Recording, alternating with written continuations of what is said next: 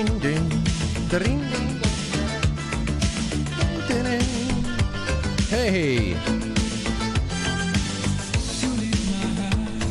ladies and gents,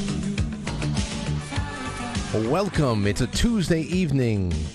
It is the second day of August, 2022. Lots of twos there. I'm sure somebody's done the math. Just wait until the 22nd month. Wait until the 22nd day of the 22nd month this year. It's going to be 22/22/2022. Oh my gosh.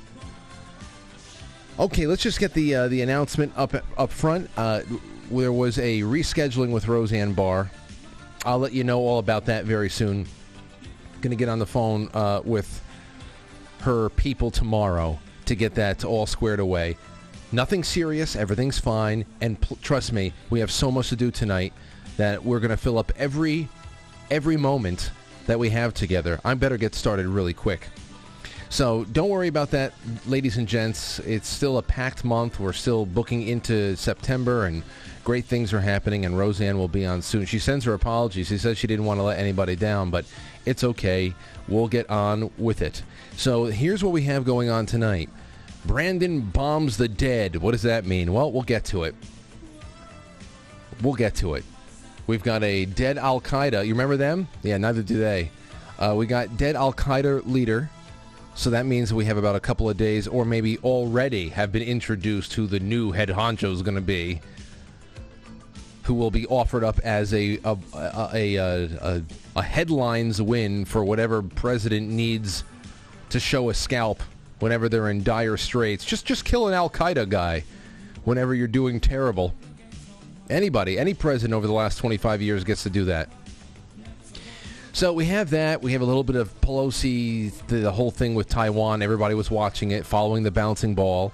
So we got that. I have a lot of emails that have come in about the lotto theories and things like that. That will lead right into a reminder on the theory about whether or not Jeffrey Epstein won the Powerball lottery during his 2008 prison stint.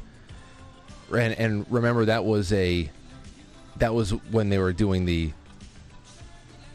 leap year investigations. That was the big investigation that got buried. But we got that, and then there's a little bit more on a spiritual awakening aspect. So I wanted to, in the second half, I've got this story about Kat Von D.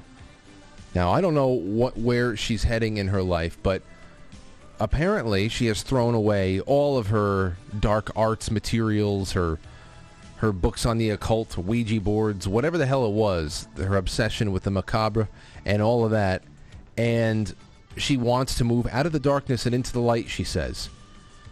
And I don't know what the hell's going on in her personal life. It's an interesting thing and good for her. But it made me want to ask a question of the audience. So we'll do that in the second half. And that's how we'll end the show. But for now, we have so many exciting things to do. I want to thank my sponsor, Blue Monster Prep, BlueMonsterPrep.com. What else can I say about these guys? Well, guy and gal.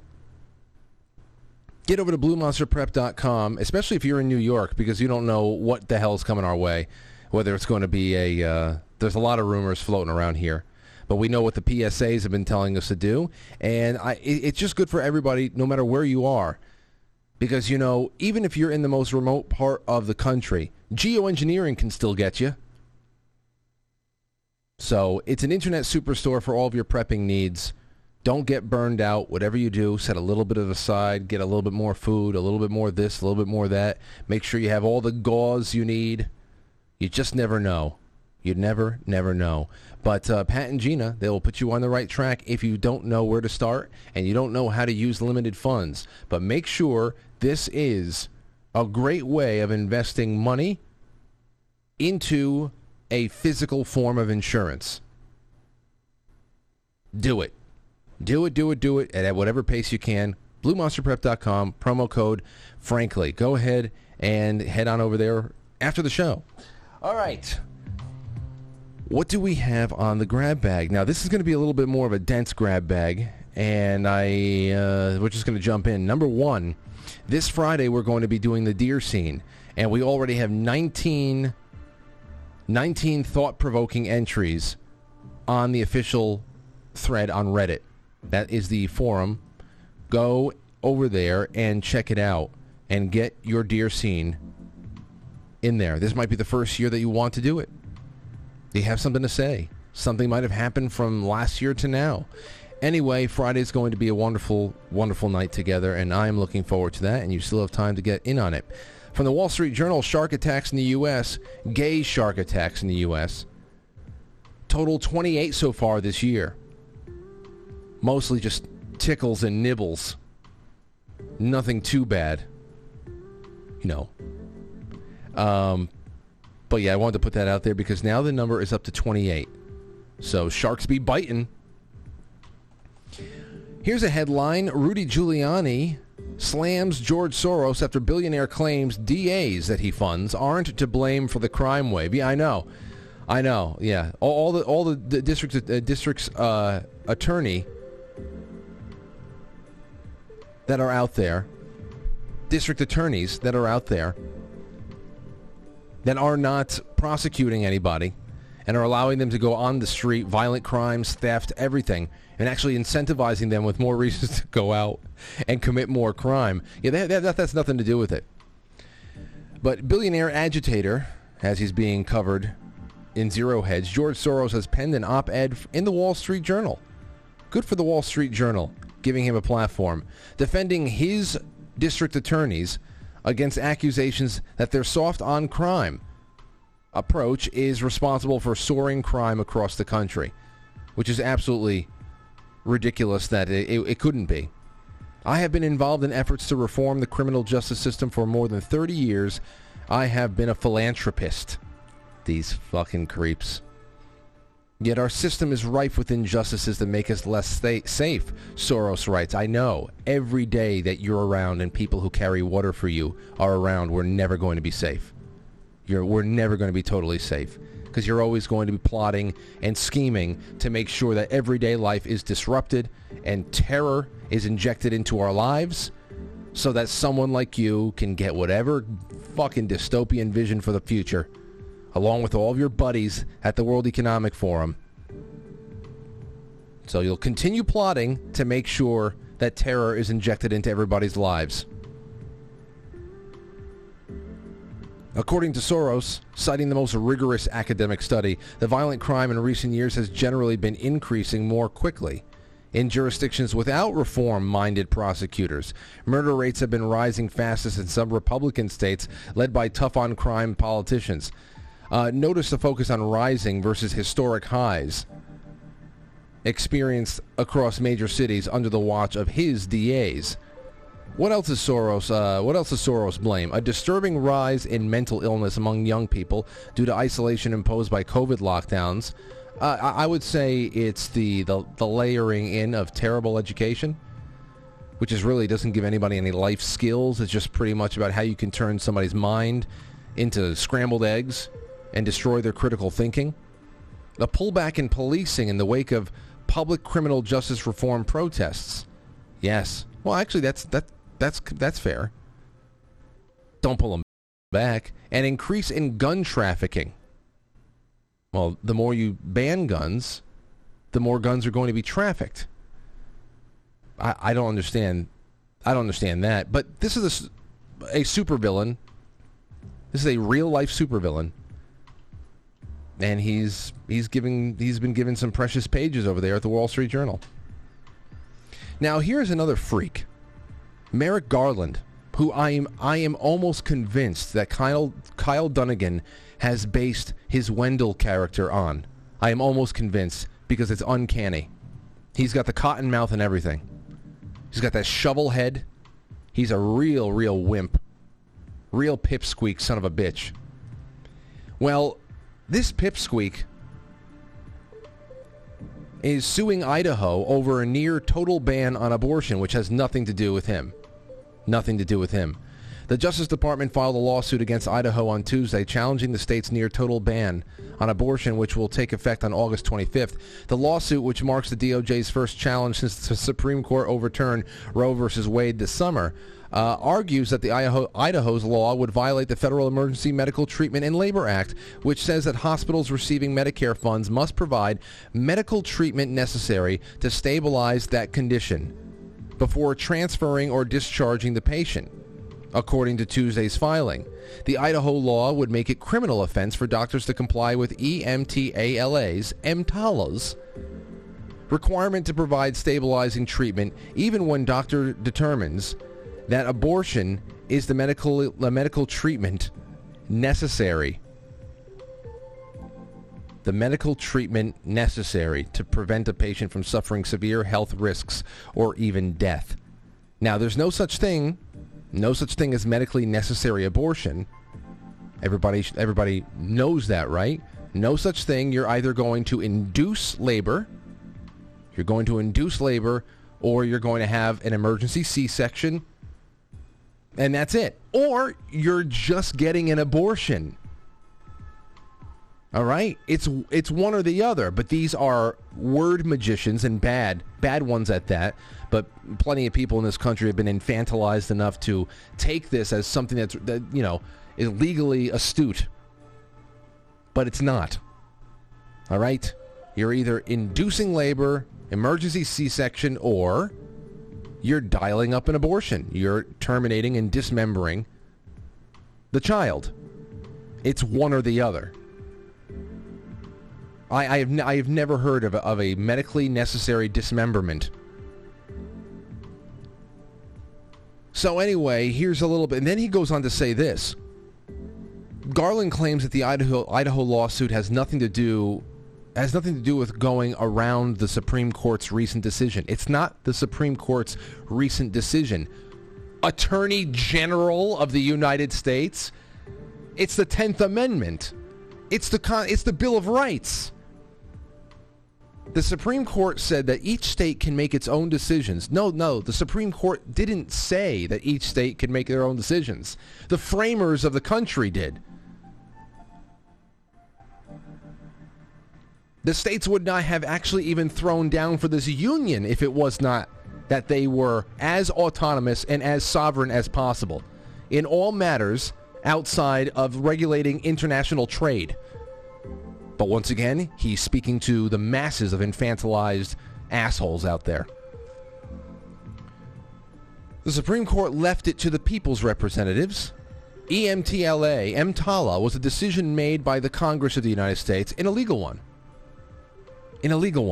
The Supremacy Clause is a decision made in the Constitution of the United States. Federal law invalidates state laws that are in direct contradiction. Well, there's nothing here. You have a federal law that's illegal, so it's null and void.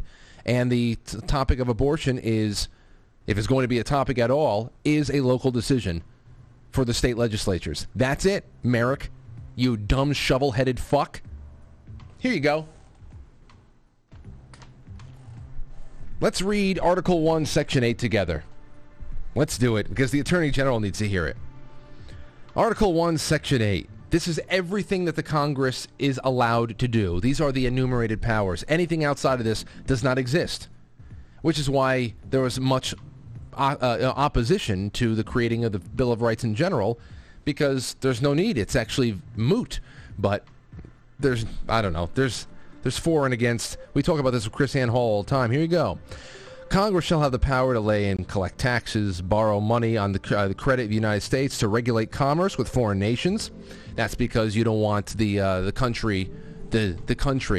republic, the state of Delaware, to put a tariff on Germany and Connecticut doing something different and everybody getting into trade wars internationally. Not going to happen.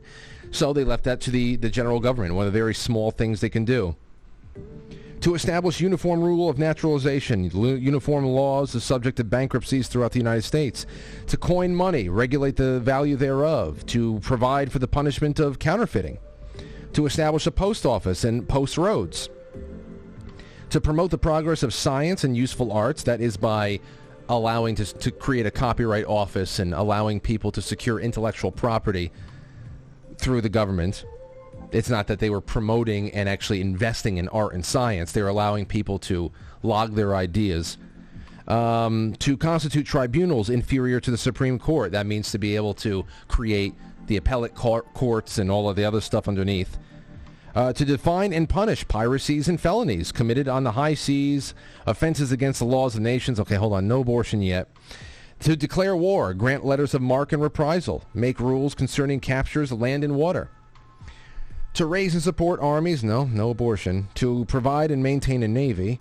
To make rules for the government and regulation of the land and naval forces, no. To provide for calling forth the militia to execute laws of the Union, suppress insurrections, and repel invasions, the militia being us. To provide for organizing, arming, and disciplining the militia and governing parts of them, no abortion. No health care? Where's that? Where's tampons and Viagra?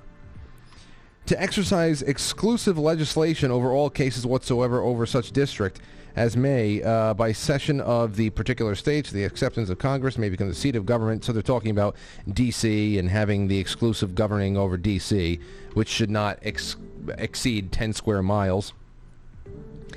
And to make all laws which shall be necessary and proper for carrying into execution the foregoing powers and all other powers vested by the Constitution in the government of the United States and any department or officer. Okay, so there's nothing here, Merrick. I don't know, Merrick. So as far as whatever EMTALA is, they're in direct contradiction of EMTALA. EMTALA doesn't fucking exist.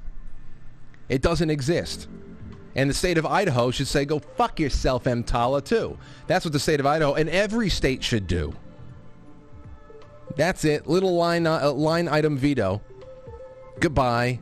So here, listen to this. Here is a little bit of Merrick Garland, and I'm going to play you a little bit of Wendell, the character, Wendell the librarian, who is a tragic but hilarious character created by Kyle Dunnigan. Here is Merrick Garland, a pipsqueak of a man. Medical emergencies.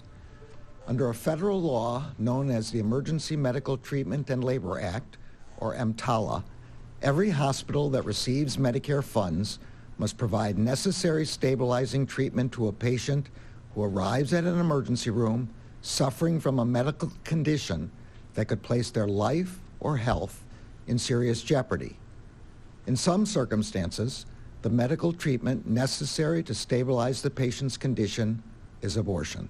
You shovel-headed lying bastard. Now here is the unfortunate.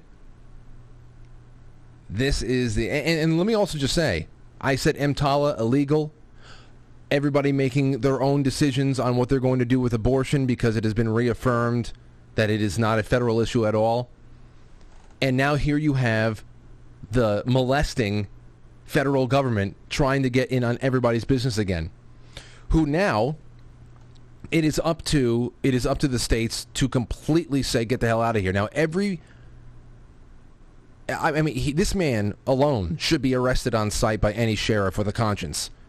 Okay? And the same goes for his minions that will be sent out into the United States to terrorize people in places like Idaho and come down with threats and lawsuits and all that stuff to try to twist their arms into compliance with murdering children. But again, remember the Civil War thread from the chants that we read together, that this kind of thing would be the catalyst. A situation like this, where you just have two sets of people, two ideologies, one that is embodied by the current DOJ, and one that is embodied by the states, and it's just going to be a game of chicken. Merrick Garland should be arrested on sight for attempting this by any sheriff with a conscience. And, but here is Wendell. Here's Wendell the librarian. This is his first appearance. One of his first, I think his first appearance. This killed me when he just popped up on screen. And the co-hosts, they just didn't know what to make of him. It was fantastic. As I said, my name is Wendell. And I love books. And I'm doing what I love because books are my friends, and I'm surrounded by my friends every day. Wait, it's just a real quick question about you're licking your lips a lot. Yes, I have a medical condition where the bottom lip, a lot of it is supposed to be on the inside, but it's on the outside, so I have to moisten it often. A lot of the kids at school would make fun of me. They can be cruel, but I wouldn't run home to my parents. I would run home to books. I would just pour myself a tall glass of adventure and open a book. Wow. When I fell in love with books was when I was in junior high and I was beating something merciless. When I was at the hospital for 6 months, I wasn't really there. I was traveling around the world with books. Wow. My first stop was Mexico with the book El Caso Rojo. Then I journeyed across the Atlantic. Yeah. And I listen, if you're not watching Kyle Dunnigan, I mean, he's, oh my gosh. You'd never need a Saturday Night Live. He's so much, the entire cast is amazing. He is a cast of characters in himself. Oh man, when Wendell showed up, I cried for days. Just hilarious. It gets better and better. Anyway, that's it. So go to hell, Merrick Garland. Go right to hell.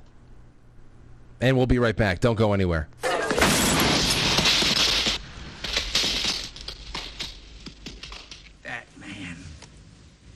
Batman. Can somebody tell me what kind of a world we live in where a man dressed up as a bat gets all of my press? This town needs an enema.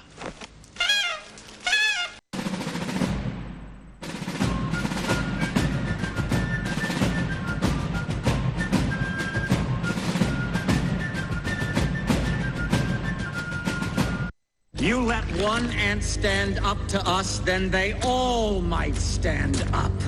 Those puny little ants outnumber us 100 to 1. And if they ever figure that out, there goes our way of life. It's not about food. It's about keeping those ants in line. That's why we're going back. Does anybody else want to stay? Let's ride!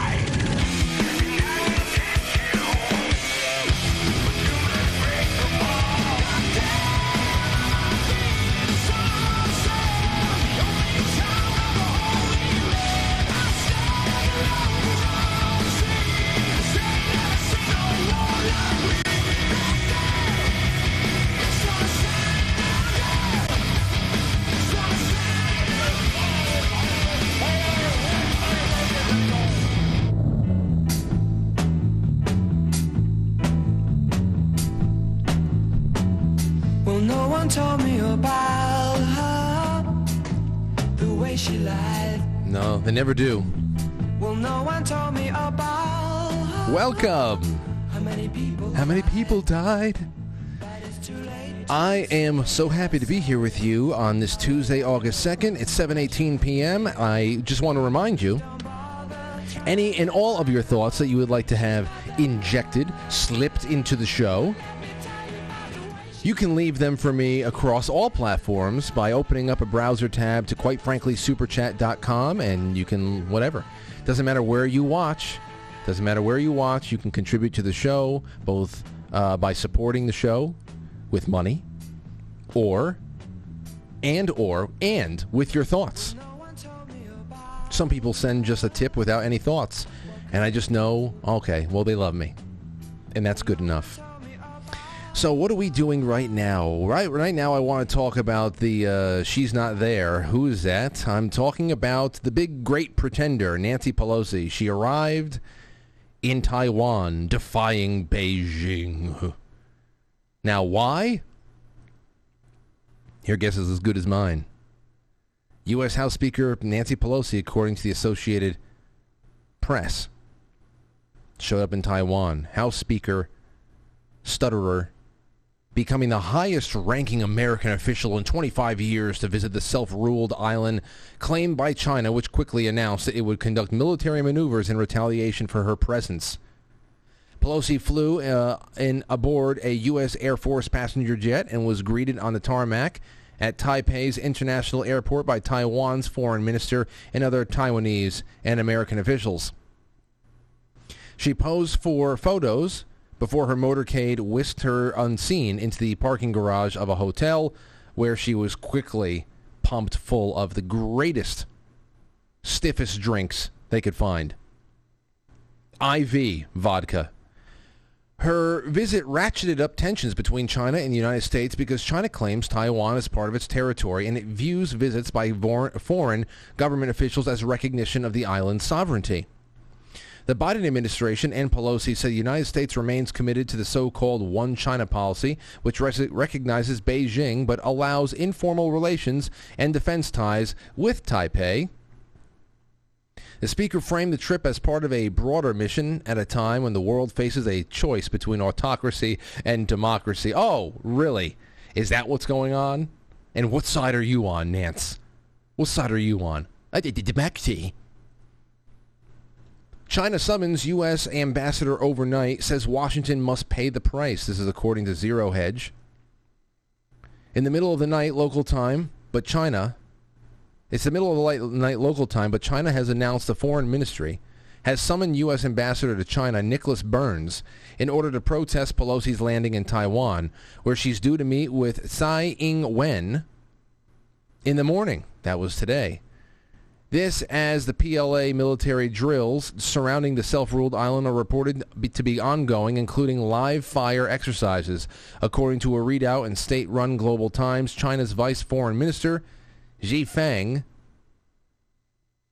summoned U.S. Ambassador to China Nicholas Burns overnight to protest, stressing that the nature of Pelosi's visit is extremely vicious and the consequence is very grave. The Chinese side will not sit idly by, they said. Further, GT writes, noting that the U.S. government, this is a quote, should have restrained Pelosi's unscrupulous move and prevented her from going against a historical trend, but instead indulged her and colluded with her. So, Kabuki Theater, what's going on? I don't know, but this is all to paint Nancy Pelosi as a badass, though it's taking a lot of attention away from another very important part of the world, or at least a part of the world that was very important to us for the last couple of months. But talk about following the bouncing ball, am I right? And that ball bounced right into Chinese airspace and into Taiwan, and all eyes were on the courageous silicon skeleton, Nancy Pelosi.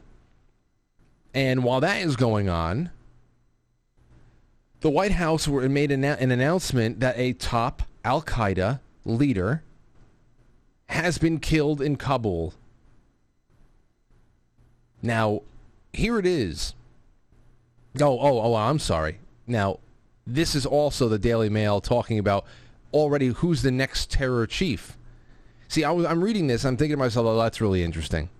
This is an administration, this is a party that is dead in the water. They didn't even get a bump in the polls from Roe versus Wade getting smashed after 50 years. They didn't get a bump in the polls from that. So what are they going to do? So they roll out a dead terrorist, which is always good. And Nancy goes and bounces around in Taiwan for a little bit and goes toe-to-toe talking about autocracy and blah, blah, blah. So in August 21, that was last year, if you remember, you had Joe Biden. He exits the Afghanistan theater disastrously. I mean, it's great that it was over, but you left behind all these Americans and allies, and a dozen servicemen died during a bombing that it was reported we knew was coming, and then that John Kirby came out and pretty much scolded everybody for talking about classified information. That came and went. Everybody forgot about it. And then as we were leaving, we also gifted a modern military with piles of cash to the Taliban. And that was meh. Now in August 2022, there's a recession going on. They just changed the definition.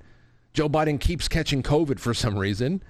But an Al-Qaeda guy gets droned, and I swear to God, for a little while this morning on Twitter, the hashtag Dark Brandon was trending. They are trying to co-opt the whole Dark MAGA thing.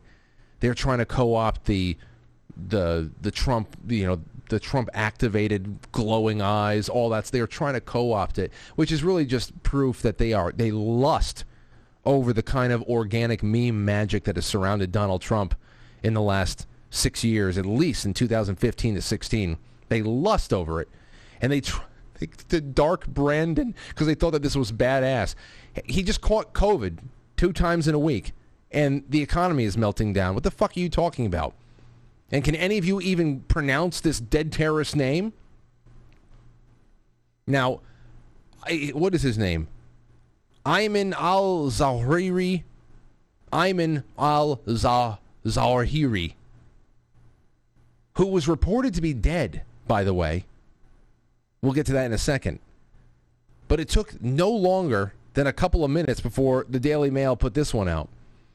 Is this Al-Qaeda's next terror chief? Secretive heir apparent who oversaw Black Hawk Down operation and helped carry out 9/11 attacks is poised to take over after Ayman al-Zawahiri was killed in Afghanistan. What's his name? What is his name? Egyptian ex-army officer Salif al-Adel was founding member of Al-Qaeda, having joined precursor terrorism group Maktab al-Kimrablab. It's just so stupid. That's why I said, you know what? Why not, when we bomb the new terror chief, why don't we also bomb the second in command, the third in command, the fourth in command, the person that is going to replace him? We always know who the new heir is when you take out the other head. Why don't you just take them all out? Well, doesn't that seem logical? Just take out everybody and their replacements until there's nobody left. It's so stupid. It's so ridiculous. But people keep falling for this. Now, here is the big hubbub about this dead terror chief. And it revolves around one report from The Sun, but The Sun was piggybacking on another report from Arab News. And here it is. The Sun reported in November of 2020 that this Ayman al-Zawahiri that died today or yesterday was dead back then. Apparently he died from an asthma attack in an Afghan mountain hideout. So how did he die 2 years later? By a drone strike under President Poopy Pants. So that's very odd. People say, oh, one got it wrong, one got the other. And some people said that. It was widely reported, but it was just wrong. And he's been out there. He released a new video in 2021, a year after his reported death. Now, I don't know. I don't know what I believe about this. Because obviously, where have we received this news before? Where before have we received the initial reports of a famous dead terrorist who then spent the next 10 years, not 10 years putting out videos in which he changed size and shape and color every time? Point being, the Islamic terrorist going to that well is always one that you can go to for a rah-rah headline when you really need it. No matter what the presidency is in the last 25 years, that's what it is. And the clustering of all of these stories is the weird thing. So, you know how I said there are windows of time where everybody says, oh, this is a distraction, that's a distraction. And I've said, well, yeah, sometimes. But there are other times when there's just a lot of things happening at once, legitimate happenings at once. I don't think that's one of those times. This week reeks of horse shit. Reeks of horse shit. And I don't know to which end it's serving, but we have a $1 billion lottery drawing, Nancy's controversial trip to Taiwan, as more and more attention is being drawn away from the boondoggle in Ukraine. And now Joe Biden has been getting credit for killing a dead man from 2 years ago, which is much better than the way he spent last August, of course, as I said. But they needed momentum badly, and they've been able to create a little bit of it. I don't know. Anyway, it is 7:30, and I want to come back, and we're going to get to a little bit of your thoughts from the elections, whether there's going to be elections in 2022. There's one thought on that and a whole bunch of thoughts on the lottery that I want to do in that second half. Then we'll take some first half calls, maybe flow right into things in the second. So don't go anywhere. We will be right back. America is a nation that can be defined in a single word. I was going to Read it, read it, get it? Head over to QuiteFrankly.tv. Click on the Reddit logo, join us, engage in discussion topics, share your favorite clips, watch your favorite clips. You don't have a Reddit? Well, get signed up. For all them juicy deets, visit QuiteFrankly.tv. Oh! Spanish Armada. 1588. That is correct.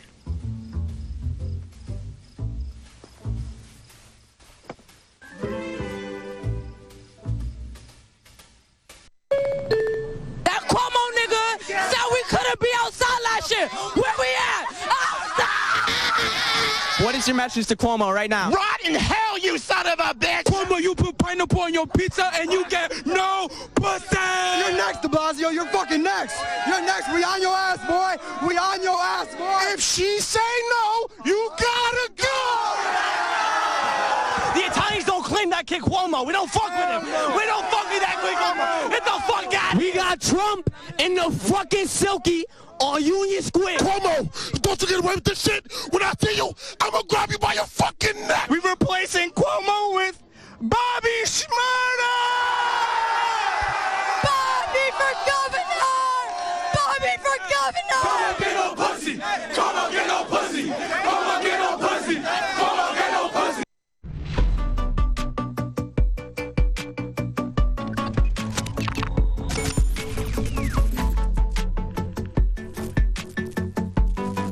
Still got some fight. Yeah. Cuomo get no pussy. Okay, so I got some of your responses from last night's topics. Of course, we're filling in some gaps tonight because this is right when I would be on with Roseanne, and that is not happening tonight, but it will happen. Don't you worry. Don't you worry. It will happen. And their whole purpose throughout history. Stuff. Now, here it is. As far as the elections, I asked you, do you believe there is any chance in hell still that either the 2022 or the 2024 elections are going to be put off, disrupted in any way, shape, or form? I got one on this, then a few more on the lottery, being whether or not the lottery is a scam, and to what degree. Obviously, you go into a casino and you play the slots and all that, you know that there's going to be a good enough chance that you leave with a little bit less money than you came with. Is a casino a complete scam? Sometimes, I don't know. It's not something I would stake your life on, but anyway. Here's what I got from Matt. Matt says, hey, Frank, I'm not saying that this is 100%, but certainly possible. On the 2022 Bilderberg docket, the topic of continuity of government and the economy was there. To me, that means economic unrest leading to riots, civil unrest, and martial law, likely at a convenient time, as a last-minute move to keep Trump out. Also explains why Democrats have hardly spoken of 2024 at all. I believe it's of no concern to them. So, what do you have to say about that? I will leave that to you to jump on the bandwagon and give me some thoughts. I'll go check your super chats in a little bit, and we'll start taking some calls as well. Here's one about the lottery. Luke says, Frank, from your question last night about the lottery is nothing but a tax on poor people. Wealthy people don't play. They dangle the possibility of an easier, so-called easier life in front of poor people for a small fee. Poor people jump at an opportunity to get out of a struggle. Meanwhile, billions are collected for the grift, like public schools. That's from Luke. Here's another one. Good day, sir. While I don't have any lottery horror stories of my own, I actually have heard of 2 lotto horror stories in my area. Remember, I asked for horror stories as well. One is your typical squandered it all in a year, but the other was pretty crazy. I worked at a publishing company from 2007 to 2010. One day, the press operator I worked with pointed a guy out and told me he hit the Powerball years ago. Matched every number. The guy came in, quit his job the next day. A few days later, he came back in. While all of his numbers did match the big drawing that week, the ticket was bought for a previous drawing.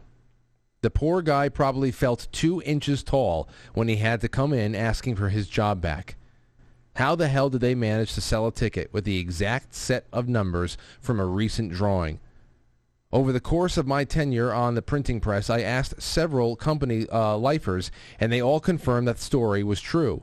Best of luck with the big drawing, but don't deprive us of this great show if you do win. Oh, I wasn't going to win, but I just, whatever. I threw a couple of bucks in with my friends, and if I won any kind of money, there's no way in hell I would stop the show. In fact, I would go and I would build myself a facility. I'd build myself a real facility. We own the land. We own everything on it. I'd relocate my whole family. So we're getting out of New York. Let's go. Let's go. We're leaving. That would be easy. And I would just pour more of myself into this. And I hope you would remain sponsors, because I'm gonna spend all the money on like microphones and shit. No, I'll put it all in crypto. But here's another one. Another from Matt. About the lotto. Frank, these aren't quite lottery winners, as there's no lottery in Alaska. Which, by the way, I think is complete bullshit, like the McMillions scandal. But I know 3 separate people who won settlements of millions of dollars. 1 million, 1 million, and 4 million. All from various vehicular accidents. One was a legit crash. One was a fake seatbelt malfunction to defraud insurance. That ended with him being ran over by a semi on accident. Jeez. And one guy with an ex-wife who was killed by a self-driving car in Phoenix with no next of kin. All ended up strung out on meth and heroin, spending the money on cars and partying. Likely the only thing that still remains from these millions is a pair of fake tits on my ex. Wait, where does your ex come into this? Wait a second. Where does your ex come into this, Matt? Anyway, he says, I can think of at least 3 other cases off the top in the hundreds of thousands that ended in the same way. If you don't earn the money, it means nothing to you. I hope this qualifies. Cheers. Yeah, it does qualify, because I think it speaks to a larger problem. It speaks to a larger problem. What your relationship to money is matters. It's a serious thing. And it's a relationship that actually needs to be kindled.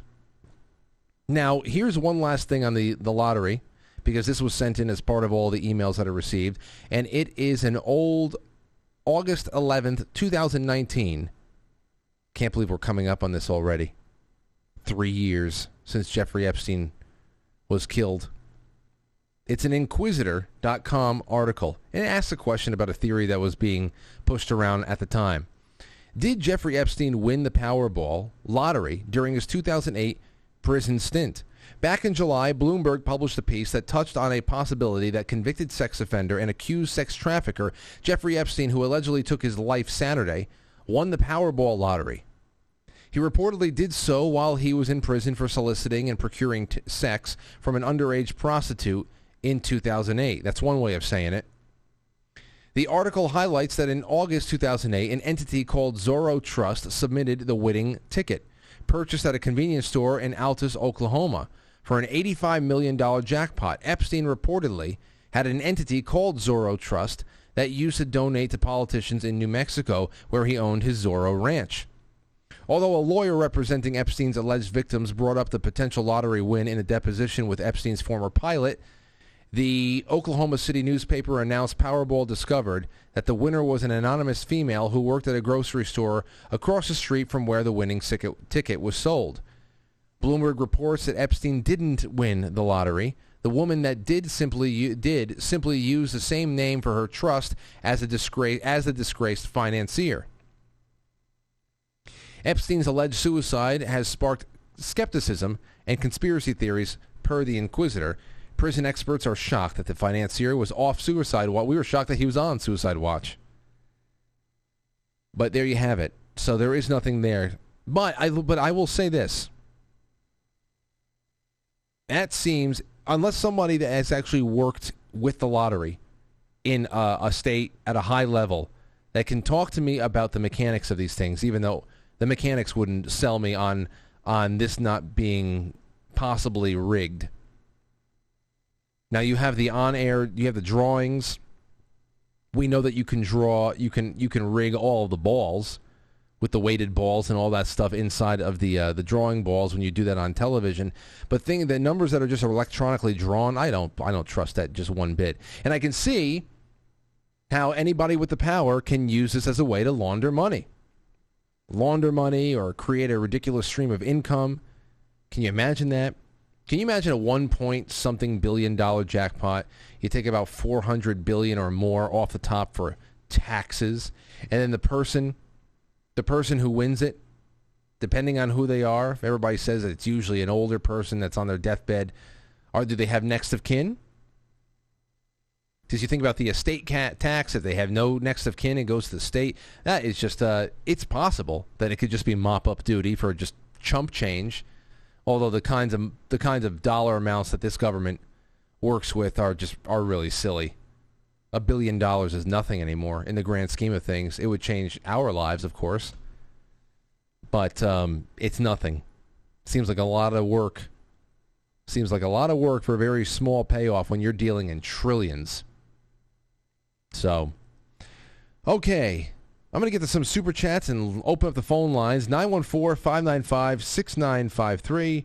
914-595-6953. We'll take in some calls from Discord as well. So don't be shy. We got plenty to do. And in the second half, we're going to jump into the, actually a little bit more on Epstein in the second half. Because Joe Rogan showed up to the party years and years late again. You got to listen to this one, but it leads into everything else that we're going to talk about with Kat Von D and spiritual awakenings. I want to get that on the table here. All right, Matt Senft says, hello, Frank and Roseanne. Well, that's 5. Thanks a lot. What are you? Well, I'll tell Roseanne that you said hi. Thank you, Matt. It's great to have you out there. Linda Lou, 22, says, Frank, I love your show and all that you do to make it great. Love it when you talk about Aurora. Please say Al Zawahiri about 10 times because I'm laughing my ass off over here. Also, please say President Poopy Pants more often. Love you.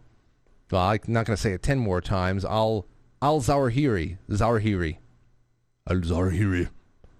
No, that's the Chinese. That's the Japanese saying it. Al Zawahiri. Master Shredder. All right, we're going to Hello Kitty says, hi, Frank. This is for Lauren while on vacation. Thank you so much, Kitty. I'll tell Lauren that you have a special gift. You have a special gift for her. Thank you so much. Wonderful, wonderful people out there. Thank you, Kitty. Karina says, hey, Frank, what's the storyline meeting behind your sleeve tattoo? This is an old school East Coast collection arm. There is really no storyline to it. Every piece was chosen for very specific reasons. I don't have time to do that. It's been a long time since anybody's asked me about my tattoos. But this is just little things after a while. And once everything was completed, then I just had everything filled. I said, just give me some smoky, wispy things to fill it all together. Pretty much like the gelatin in head cheese that keeps all the chunks of bullshit together. That's really what it is. But I appreciate you asking. Maybe one day we'll go through all that. We can have a tattoo conversation, which I know is going to be enthralling.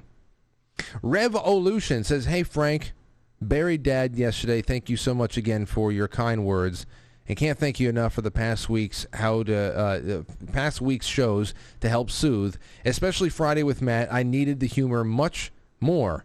Hoping to get back to regular live rhythm again. Dude, don't worry about that, Rev. You don't worry about that. You just do what you got to do and take care of the family and yourself and just breathe through it. And don't repress anything. Let it all out. Just empty the bucket. Do it. Very sorry, and sending my condolences once again. On Rumble, Selling the Farm says, it's always a great day when I catch Frank. It's always a great day to see you in the chat room selling the farm. Thank you a million. Thank you a million. Oh, there's somebody else. Analixir says, love and support your channel and all in the chat. And I hate that they continue to screw this up in Rumble. Thank you for sticking it out and doing all that you do and keeping us informed and to keep questioning media's narrative. What else is there, you know? And we're going to do a lot more off topic as we've been doing, but we're going to inject more. You know, the news is, ugh. You know, Friday's going to be great. Thursday will be great with Polly. Tomorrow we have Danny Katz on. We'll be talking about word etymology and spells and curses and whatever that we cast on ourselves without knowing, just with our inner dialogue alone. And maybe in the second half of tomorrow, I pull out one of those threads on the spooky West. You know, old ancient monuments in the American Southwest. Good stuff out there. Or we can do a Mothman thread, something like that. Take some calls. Thank you to everybody on Foxhole. They're all trickling in. Let's take a call. Hey, what's going on, King 40? You just get back from Taiwan? Hey, what's happening, baby? Hello? Did you go to Taiwan with Nancy Pelosi today? Hey. Hey, you there? You there? Do you hear me? Barely. Hold on. You hear me? Yeah, I hear you great. Okay. Hey, you missed one news story I noticed. What was that? Well, the Obamas, they was at the White House the other day, right? And Joe, he had taken Obama aside, was talking like to Obama about some business away from the wife and kids. And Obama says to Joe, he says, you know, Joe, I notice you like to sniff the kids, Joe. But I also notice, Joe, you never smell my kids, Joe. Are you racist, Joe? And Biden says, of course not. I can smell your kids from here. Oh, no. Okay. Well, there you go. So I guess the Obama kids stink. Well, that's that's and where did the transcript of this exchange get published? This is really hot stuff. I forget where I heard it, but it was a pretty big news story. I'm surprised you didn't hear about it. No, that's a huge news story. I'm surprised I didn't hear about it either. Well, I'm glad I was able to be the one to break it to you. Well, thank you. You know, you should be more... Right here, an exclusive on Quite Frankly. You should do more correspondence work. You should actually report from the scene of certain stories. I can do that for you. Yeah, call in like the old school reporters. Say, I'm here at the scene of so-and-so, and yeah. I can do that for you. All righty. All right, brother. You have a good night. I just wanted to break that news story for you. Thank you. I'm sure it'll make headlines tomorrow. All right. All right. Take care. Be good. You know, I was just thinking about King 40 before because I was remembering that old Adam Sandler skit, Respect. And I was thinking about one of the grandparents in that skit. I said, that sounds like King 40. In my head, at least. I listen to it again. It might be bad. All right. Anyway, let's go. Take another call. 406. You're on the air. Say hello. Hello. Hey, Frank. Hey, what's going on? Not much. This is Lucky, your youngest listener. My mom is a patron. Lucky. You said Lucky? Yeah. Now, were you the one that sent me a super chat yesterday? Yeah. Wow. So how long have you been watching? I know you're 14 now, but how long have you been watching? Yeah, about 3 years. Wow. Jeez. So what do you like about the show? I love your humor, and I just like seeing you butcher that Al Qaeda guy's name. That was my favorite part so far. Oh, thank you. Well, you send me in. The more that we start talking about Al Qaeda, the more I'll have things to butcher. That, and whenever we talk about stories that take place in France, I'm hopeless. Exactly. Yeah. Okay. So. Well, I did take French in school this last year, so. Is that what was just? Still don't understand a word. I was going to say, was it an intro course, or have you been taking French for a while? Just an intro course. Okay. Let me ask you something. When Uncle Frank over here goes on a tirade and he says bad words, do I ever make things uncomfortable over there in your living room? No, not really. Okay. Well, that's good. I'm always conscious of that. I leave the studio on some nights and I kick myself for going too far. Hey, it's fine. I hear worse at home. Okay, good. That's what I like to know. Now I don't feel so bad, Lucky. Yeah. Well, if you come down to Montana, we can have a good time. Well, if I come up to Montana, you best believe, yes, yeah, I will induct you into my militia when I take over the rest of the state. Exactly. I'll be right there. Do you have a ranch, Lucky? No, we just live in Great Falls. Okay. Is it like but you have like a big yard and all that stuff? Oh yeah, we got a good sized yard. What about the sights around you? Do you see mountains in the distance, or are you surrounded by forests? Yes, we do. Oh, you have mountains. What does the air smell? Yep. What does the air smell like, Lucky?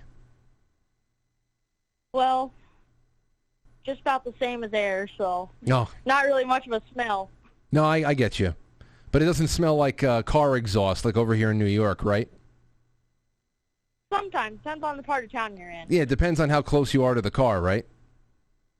Yeah, exactly. Okay. Do you fire guns? Oh, yes. Nice. I love shooting. That's great. I think I have 7 guns of my own. Well, do you guys have enough land where you do target practice legally in your backyard, or do you have to go to a range? We go to a range. My stepdad, he does long-range shooting, so 1,000+ yards. And Whoa. if you come out, we could teach you. Well, that would be awesome. So is your stepdad, was he like a Marine sniper or something? Nope. He's in the Air Force, and he got into it a couple years ago for fun, and now he's sponsored by a few big companies like Vortex, and he goes all around the country and shoots. 1,000+ yards. That's incredible. Well, if I come up to Montana with the family, I'll make sure I bring my pink Red Ryder gun with me, and we'll have a BB fest. Alrighty. Well, my mom wants to say hi to you, Frank. Okay, go ahead. Frank, I have tried to call you like 100 times, and I've never gotten through. Well, leave it to Lucky. I know, it's his name. He's always Lucky. We love you. Well, this was such a nice call. I love getting calls like this, and I'm so happy that you guys got through. It sounds like you have a very, very nice, amazing, fresh, outdoorsy life up there. It's amazing. And you know what? One time on the Sunday stream, we were talking about shooting, and you made a hysterical comment about me shooting UN soldiers from a tree or something. Yeah. Oh, yeah. That sounds like me. I don't know how many times I've talked about UN soldiers getting it when they come here. So. And it's so true. We're ready for it. Well, I appreciate you. Thank you, and thank Lucky again, and send my best to your husband as well. We will. Okay. Have a good night. All right. Bye-bye. Take care. Take care, everybody. There you go. Lucky and Mom. Man, that does sound like me. So those blue helmets, they make good targets. Okay, let's take 754. One more call. 619, you're on the air. What's going on? Yes. Hello? Yeah. This is Frank. Yeah, but you got to take me off a speakerphone. You sound like you're, I don't know where you are, like between dimensions. Between dimensions. Actually, I have you on my phone. Hold on. Does it still sound like that? It sounds like you're on I'm on speakerphone. Okay, let me see. Shoot. Better? A lot better. There you go. Okay, go ahead. All right. Hey, man. I love your show, man. Love the drums, man. What's your band's name? I need to know. Set the Charge. We Yeah. Okay. Yeah, and check out a band called Car Bomb. Car Bomb. They have the craziest drummer you will ever hear. I'd love to listen to it, Car Bomb. I'll keep that in mind. I'm actually going to be doing a lot more streams just from the drums soon. I've had to do a lot of making up. We're remaking the entire music room again, but even without the band, I'm going to be going live from the drums a little bit more, putting together playlists again, and having a good time. I feel very detached from it all. I'm actually very excited to getting that done again. But what else do you have for me, man, aside from some trading music? I used to live in Montana. I lived in Montana for like 10 years, and I can tell you that the air, it smells great. Really? I mean, I live here in California now, a little California, but, it's nothing like over there, man. I mean, it's probably one of the best sights you'll ever see over in Big Sky and Yellowstone and all that stuff.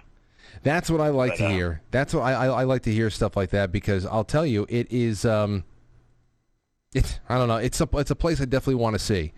And I don't know how long I'd be able to stay, but it's a place I definitely want to see. And I'm very jealous of people that have those settings now, because they're probably thinking about the least that the rest of us are in these big city centers that used to be metropolises and the center of secular culture, and it's just not very stable anymore, and makes us wonder.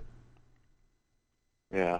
Well, I'm praying for you and your family and stuff, and because anytime I hear anything about New York and stuff, I always think of you, man. Well, I appreciate it. Thankfully, I don't know if I'm really in a blast radius. Maybe I am, depending on how big the bomb is. I'm in the blast radius, but I guess we all are in the blast radius, individually. Yeah. So yes, we all. Yeah. Well, your call. Thank you for taking my call. Absolutely. And what's your name again? It's Jeremy. Jeremy, I'm going to say, hold on. Jeremy, give me a nickname. Jeremy something. Verde. Jeremy Meraday. All right. Next time you call in. Verde. It's Spanish for green. Oh, you got it. Jeremy Verde. Yeah. Yeah, so there you go. Yeah. That's how good my ears are right now. You. Well, anyway, Jeremy, next time you call in, I'll know it's you. Thanks again for everything. I'll talk to you in a bit. Now, for everybody out there who was asking yesterday, I had another music question yesterday. After the intermission, we're going to go on intermission right now, but right afterwards, we're going to flow right into a song that my brother wrote on his solo album that it came out a couple of years ago, self-titled Valbiro, and it was a song called Pretend to Live. And I said it was going to have a little bit of a Volbeat meets Louis Prima kind of a thing, and this one was masterfully animated. So if you want to see a little bit of the stuff that I hopefully will be doing, contributing to with Anthony on the side, outside of Set the Charge in the future, this is it. So I hope you enjoy that. We will be back in just a moment, taking more calls and doing another big topic that I want to pull right out of you. Okay? So don't go anywhere.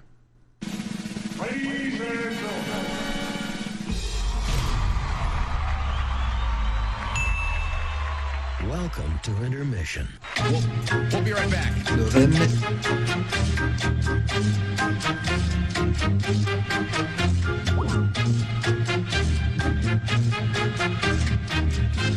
Yeah, intermission.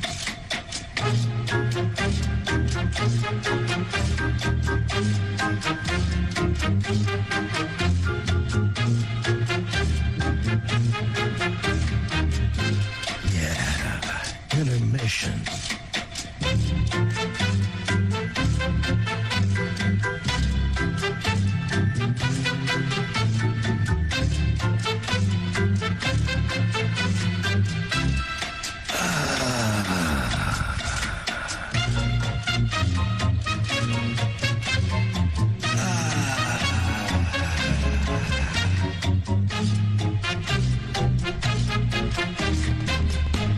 We're now entering, quite frankly. Quite frankly. Quite frankly. Quite frankly. Quite frankly. Quite frankly. Quite frankly. Quite frankly. Quite frankly. Quite frankly. Quite frankly. Quite frankly. Quite frankly. Quite frankly. Quite frankly. Quite frankly. Quite frankly. Quite frankly. Quite frankly. Quite frankly. Quite frankly. Quite frankly. Quite frankly. We all support quite frankly. Not quite. Let's go, Brandon. I agree. Quite frankly, in Roma, Italia. Quite frankly, you going on Frank's show tonight? I really like you. You're very smart. So everybody watch. Quite frankly. With Frank.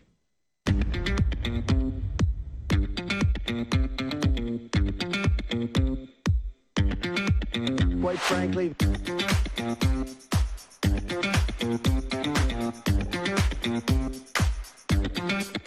How dare you? November chim, it used to be fun. Now it's slowly killing me. I may have a problem according to Google. I'm convinced there's no fixing me. It feeds on my weakness. It stays on my low. It sleeps. When I pretend to live, had you under control.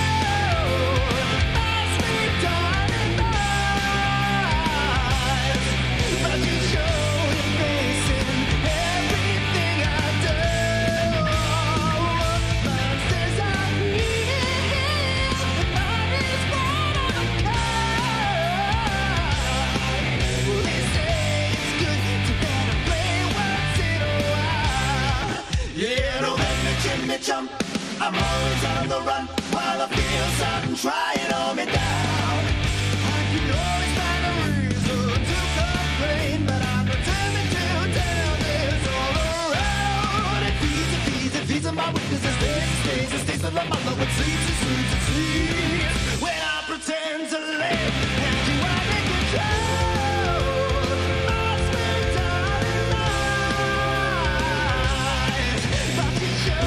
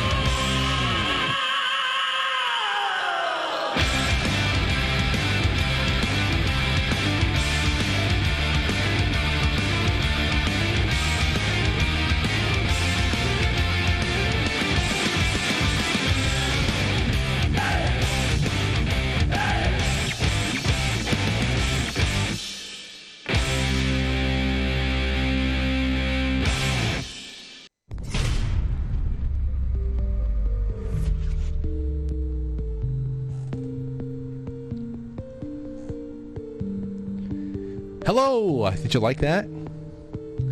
We're musicians first and foremost here. Broadcasters second. It's become a little bit more of a primary for me, but I'm trying to keep one on par with the other, because it's very important for me for Aurora to remember me as a musician as well. And but that's all. I'm telling you, Anthony came into where there was a little divergence there, It was around 2005 when our metal band that we were playing in since high school broke apart, and it was just me and Anthony. So we had to start thinking about what is our direction going to be. Let's get a little. So we started thinking melodic. We still have that hard rock, heavy metal edge, something we couldn't shake for a long time. But at that point, everything just opened up. So I started thinking, I'm going to put a little bit more time into formulating this broadcast stuff. Anthony started becoming a master songwriter, in my opinion. We just focused on our craft, and we always came together to do the performance and the recording and all that stuff, but that's just what we did.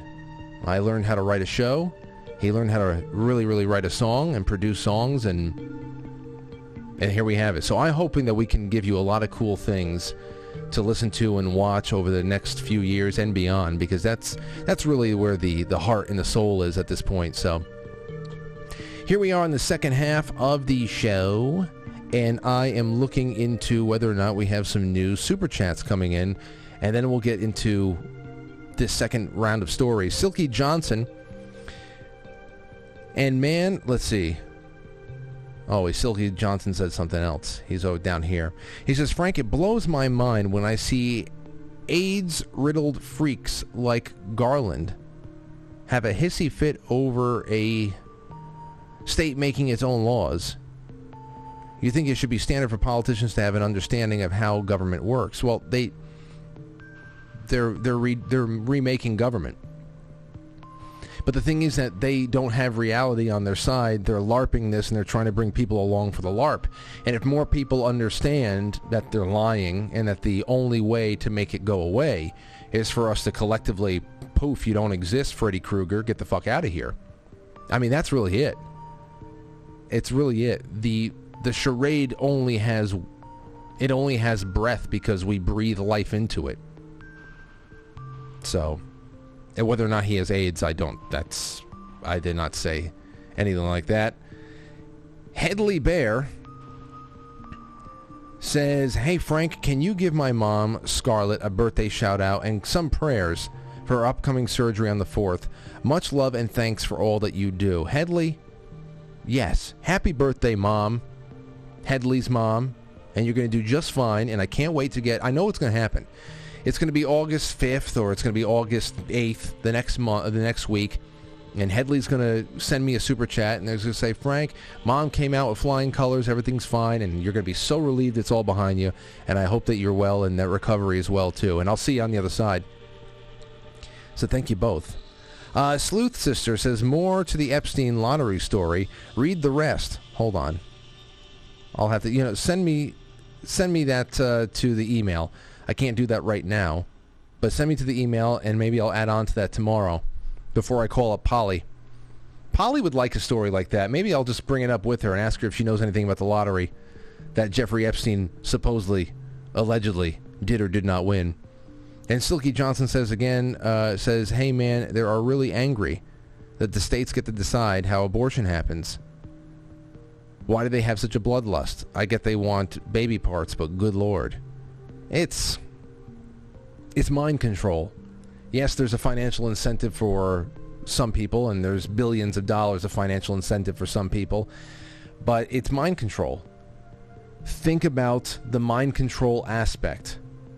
If you have been able to successfully do this to generations of women, to have this to this kind of a stance on an issue like that, that's mind control. And you're trying to keep people in their selective pens. So it always comes down to that. It always comes down to that. How are you limiting? How have you designed an issue to limit a person's ability to think and reason? It's all mind control. There's no worthy argument. But they stand by it anyway. Let's see here. Let us see.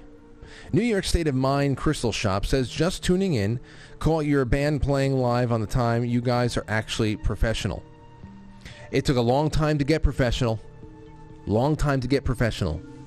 but it happens. I can show you some stuff that'll make you cringe. I have a lot of stuff that'll make you cringe, but you have to get through that, and you have to have people who are willing to support you through those phases. And thankfully, we had that. Thankfully, we all did. All right, over there on Rockfin. On Rockfin, Todd Fife supported the show with a very generous tip. And now we have Patriot Angie for Liberty. Frank, hello. I would love to see you do a thread line and call-ins for people in the medical field, strange happenings, funny happenings. I've got a lot of stories. Hee. Patriot Angie for Liberty, please send me a copy of this thread idea to my email so I can do that. I'm going to be making a few more threads soon. One of them is going to be designed for a Saturday night show, and that is stories of you catching either grandparents or your parents doing it. Now, I don't have any stories like that, but over the weekend, I heard a story that just left me mouth agape. All right? That's going to be like you walking in or here, just your world was, at least for that moment, shattered by seeing your parents or your grandparents or an aunt and uncle, whatever it is, doing it. That's coming. And so are they. But that thread is going to be for a Saturday night. I heard, no, that's going to be a funny one. That's going to be a real funny one. The circumstance, how did you play it off? So that's coming. Some people say, no, gross. Okay, then don't tune in that night. Oh, don't worry, I won't. Then don't tune in. So that's going to be a funny one. So there's going to be more. There's going to be more of that coming up. So let's see here. Now onto the Rumble. Oh, and nobody's there. On to the Foxhole. Sean Joe, thank you for all the cookies. Tofu TV, thanks for being you, Frank. Keep up the good vibes. Oh, you got it. Anything for you. Anything for you. Giving you a cookie instead of buying a lottery ticket. Well, you know what? I'll probably never buy a lottery ticket again.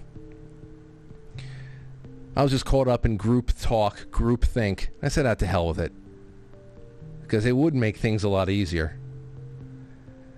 Dixie 6, you should have Adrienne Curry as a guest, as she was the first top model winner and escaped Hollywood. I've heard of her name. That name is familiar. I just don't know. I don't know who it is, though. I would love to hear that. We're gonna have John Paul Rice on. I told you that yesterday. I've been talking to him. I didn't even know that we were following each other on Twitter. I didn't know I was talking to him, and we'd spoken. We'd have interactions over the last couple of years in DM, and I just thought he was a cool guy and that liked the show. And I didn't realize it was John Paul Rice. In that time, I've seen many of my friends interview him, very compelling interviews. A producer who has blown the whistle on how children are treated in Hollywood and how the entire thing is just a mess. But at the same time, he's also somebody who has put all of his time into actually creating independent produced and financed film projects that are outside of Hollywood, just being a part of that parallel economy. And there's a lot of people doing that. A lot of great storytellers that are just trying to do their thing. Because as you can see, when it comes to, what's his name, John Rich, he has that number one song that he released primarily on Truth Social. What do you need? What do you need big movie houses for? You can crowdfund everything, and there are more and more disaffected people out there who are just ready for something new, something fresh, and to actually be a part of something. That's a way for the audience to feel like they were a part of a really revolutionary birth of an industry, and it is true. It is like that. So I'd love to talk to anybody that is that's escaped Hollywood. Roseanne Barr, I had some Hollywood questions for her tonight too. So yeah, she was married to Peter Brady, says Michelle in the chat room. But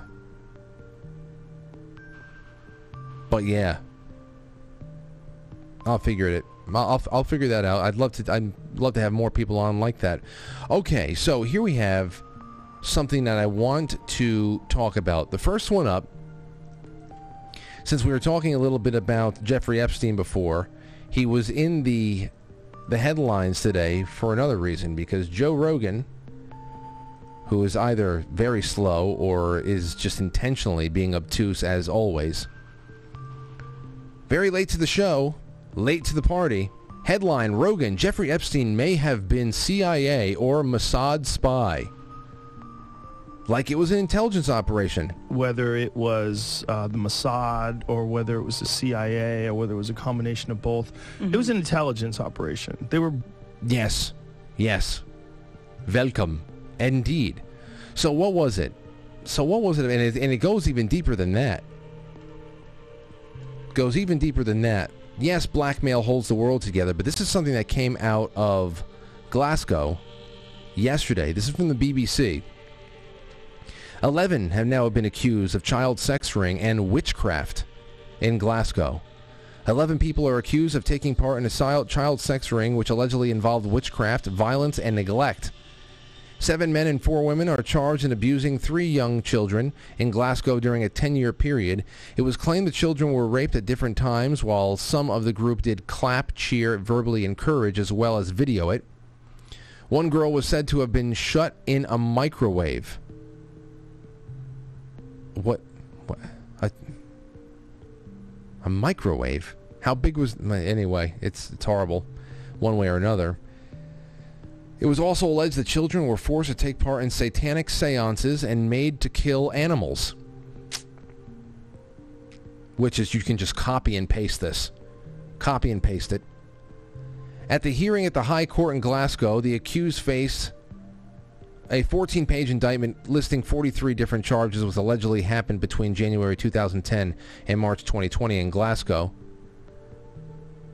The witchcraft aspect. Prosecutors state all 11 are said to have got the boy and older girl to take part in seances and use a Ouija board to call on spirits and demons. They also allegedly got the children involved in witchcraft, leading them to believe that they themselves had metamorphosized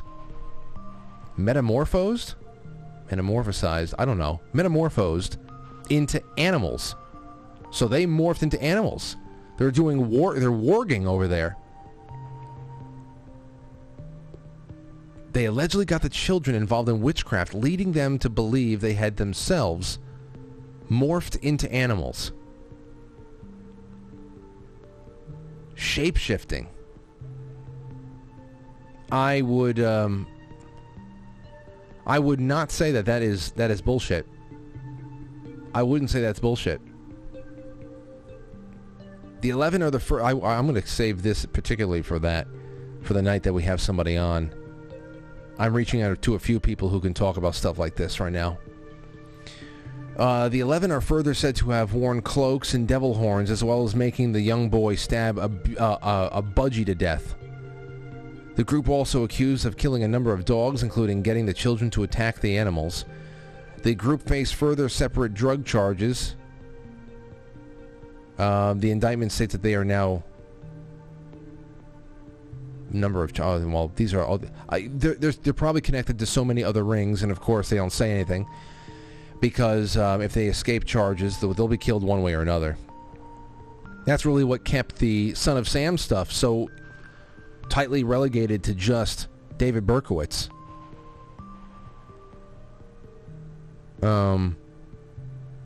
Susan Olson just texted me. Said Adrian Curry used to be my sister-in-law.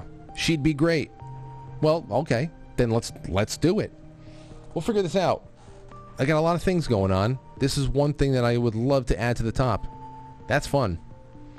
So you take this stuff, the witchcraft, you take all of these one-off, isolated tragedies that nobody ever wants to connect all of this, the dots to, and then you have a little bit more of a uplifting story, which I would love to open up to people since we have 40 minutes left. Here's the headline from CBN.com. Kat Von D. Kat Von D recognizes a spiritual battle as she tosses books on witchcraft and tarot and moves from darkness to light. A world-renowned California tattoo artist and entrepreneur from the TLC reality TV series LA Inc. has had a spiritual awakening about dabbling in darkness.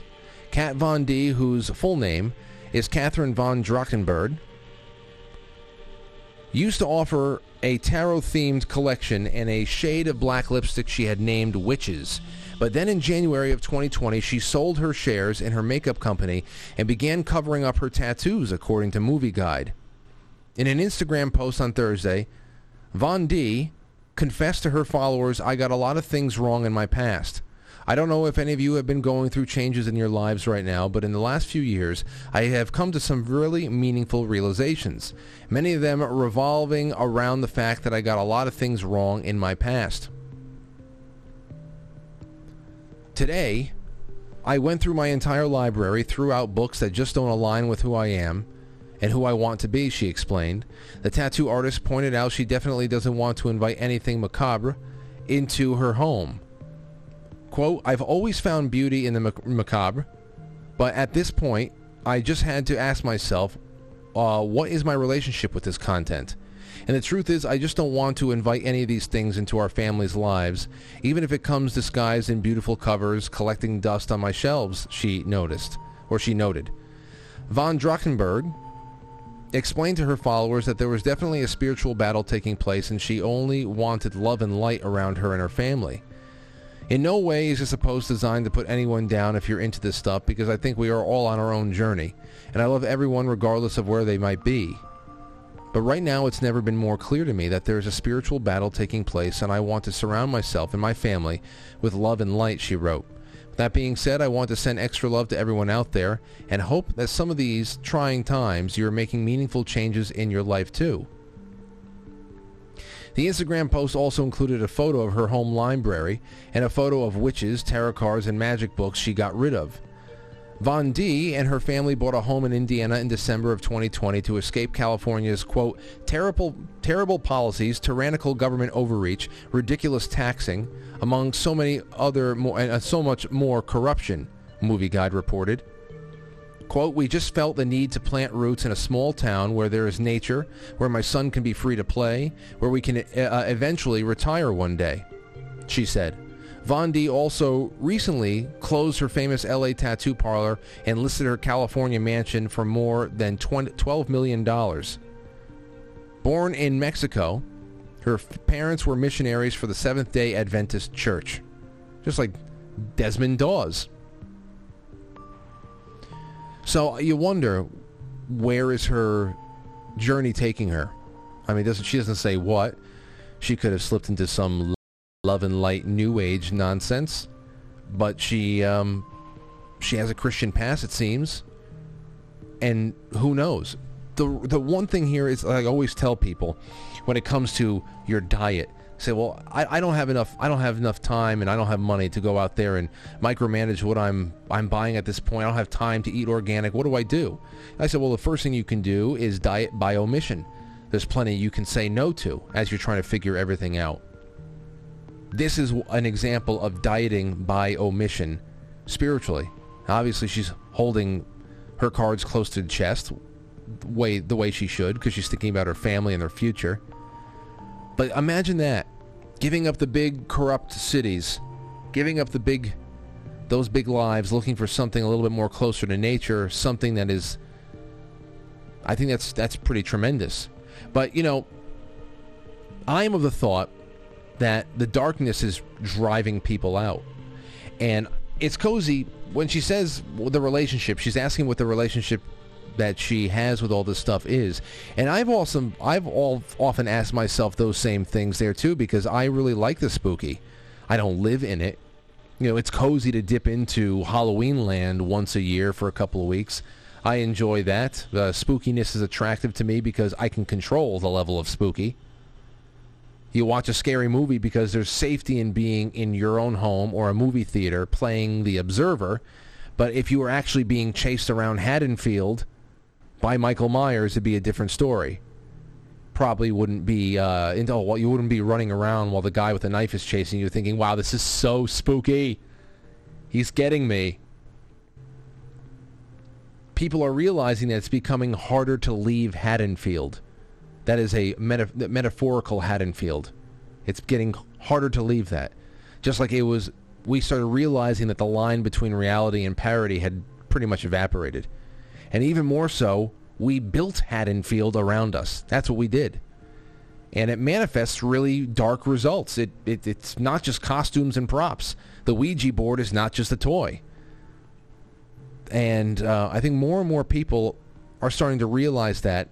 And as it is reflected in the behavior of people in society and those who are supposed to be our leaders, and the de-evolution of the causes that we're always debating and talking about, and I don't know.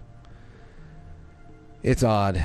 It's odd, but it's also uplifting that the cold water is being felt. So here's the topic. Because we have 34 minutes left in this show tonight. I would love to get some responses either later in the show as we open up the calls right now on Discord or on the phone, 914-595-6953. You can send me a little something in the Super Chats or in the emails afterwards. The question is, within the last 3 to 5 years, were you an atheist or agnostic and found yourself driven to firm belief in God? Now, perhaps you don't understand much yet, and perhaps you still haven't been to church or anything like that, or any church. I mean, any church that you have recognized. You have recognized something has forced you to recognize that there is a God. And it's just something inside of you. You don't really have all the answers. You're still questioning a lot of things, but something inside of you has suddenly come alive, like a beacon has been activated, like a buoy in a very rough sea. A buoy has suddenly come to the surface. And if this describes you and what you've gone through in the last 3 to 5 years, what was the catalyst?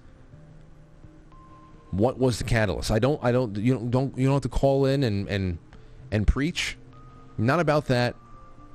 I just want to know that one thing. In the last 3 to 5 years, have you gone from atheist or agnostic and found yourself driven to firm belief of God? And that's just the foundation you're building on, that you're just happy you're there.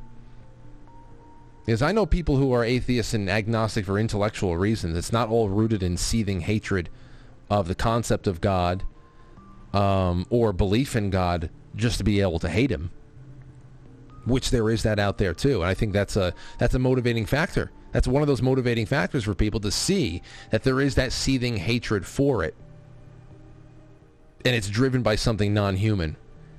So, when you see those proudly possessed people, the presence, you know that you're in the presence of that ancient adversary. So that's what I want to know from you in the next half hour, however the hell it works out. It'll be good to have you on talking with me about this. And yeah, so let's take a really quick break. When we come back, we're taking your calls on this topic, so keep it up.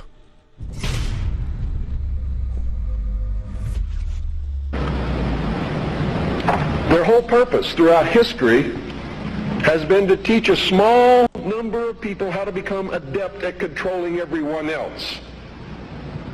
Their goal is to destroy all existing religions save theirs, all existing governments save theirs, and shackle the mob in a system of eternal oppressive debt chained to a computer for the rest of their life, in a propagandized world to make them believe that they are happy in this system. Now, do you think they're succeeding? Haven't I described to you just now exactly what is going on in the world today? Yes, they're succeeding. They're succeeding because the American people don't understand their enemy. They don't even know what's happening. There's a method to their madness.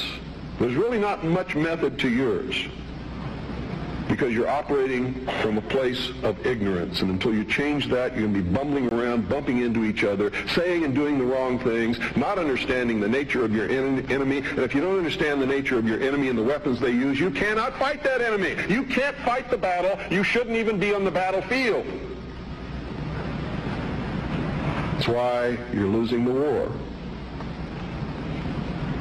And don't tell me you're not, because I'm in a place of great knowledge about who's winning and who's losing this war. And I can assure you, you're losing the war. This country was founded by dangerous men. Amen. And those expressed in the establishment-controlled media, there's going to be a civil war in this country, and it's going to come soon. The only thing that can stop it is by waking up vast amounts of sleeping people. Sheeple is what they are. They are following the Judas goat right into the shearing pens, and from there they will go to the slaughter, and they will not know that anything is wrong until they smell the blood of the sheeple in front of them.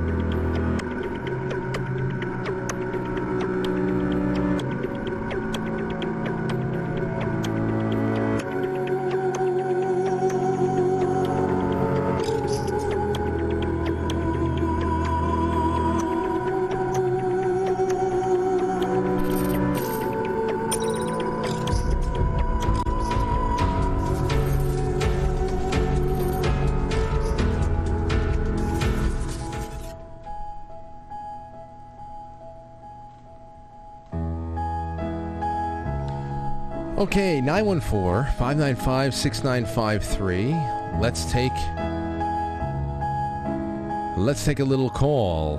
Alan in South Carolina, you're the first one up. Do you have an answer to my question?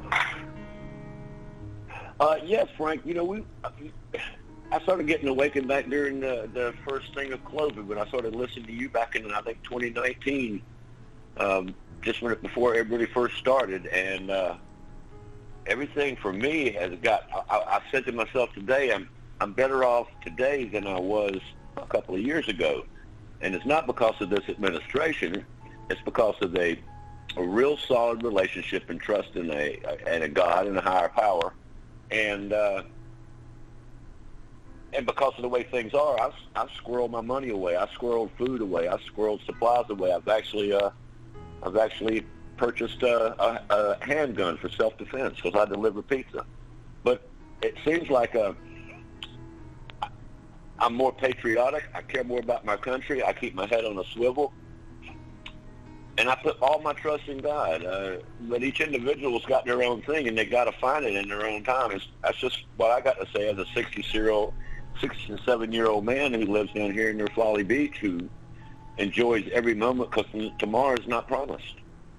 So, Alan, would you say that 3 to 5 years ago this is something that you didn't pay really much, didn't put really much of your heart into, or it's been like a light switch was turned on in the last 3 years?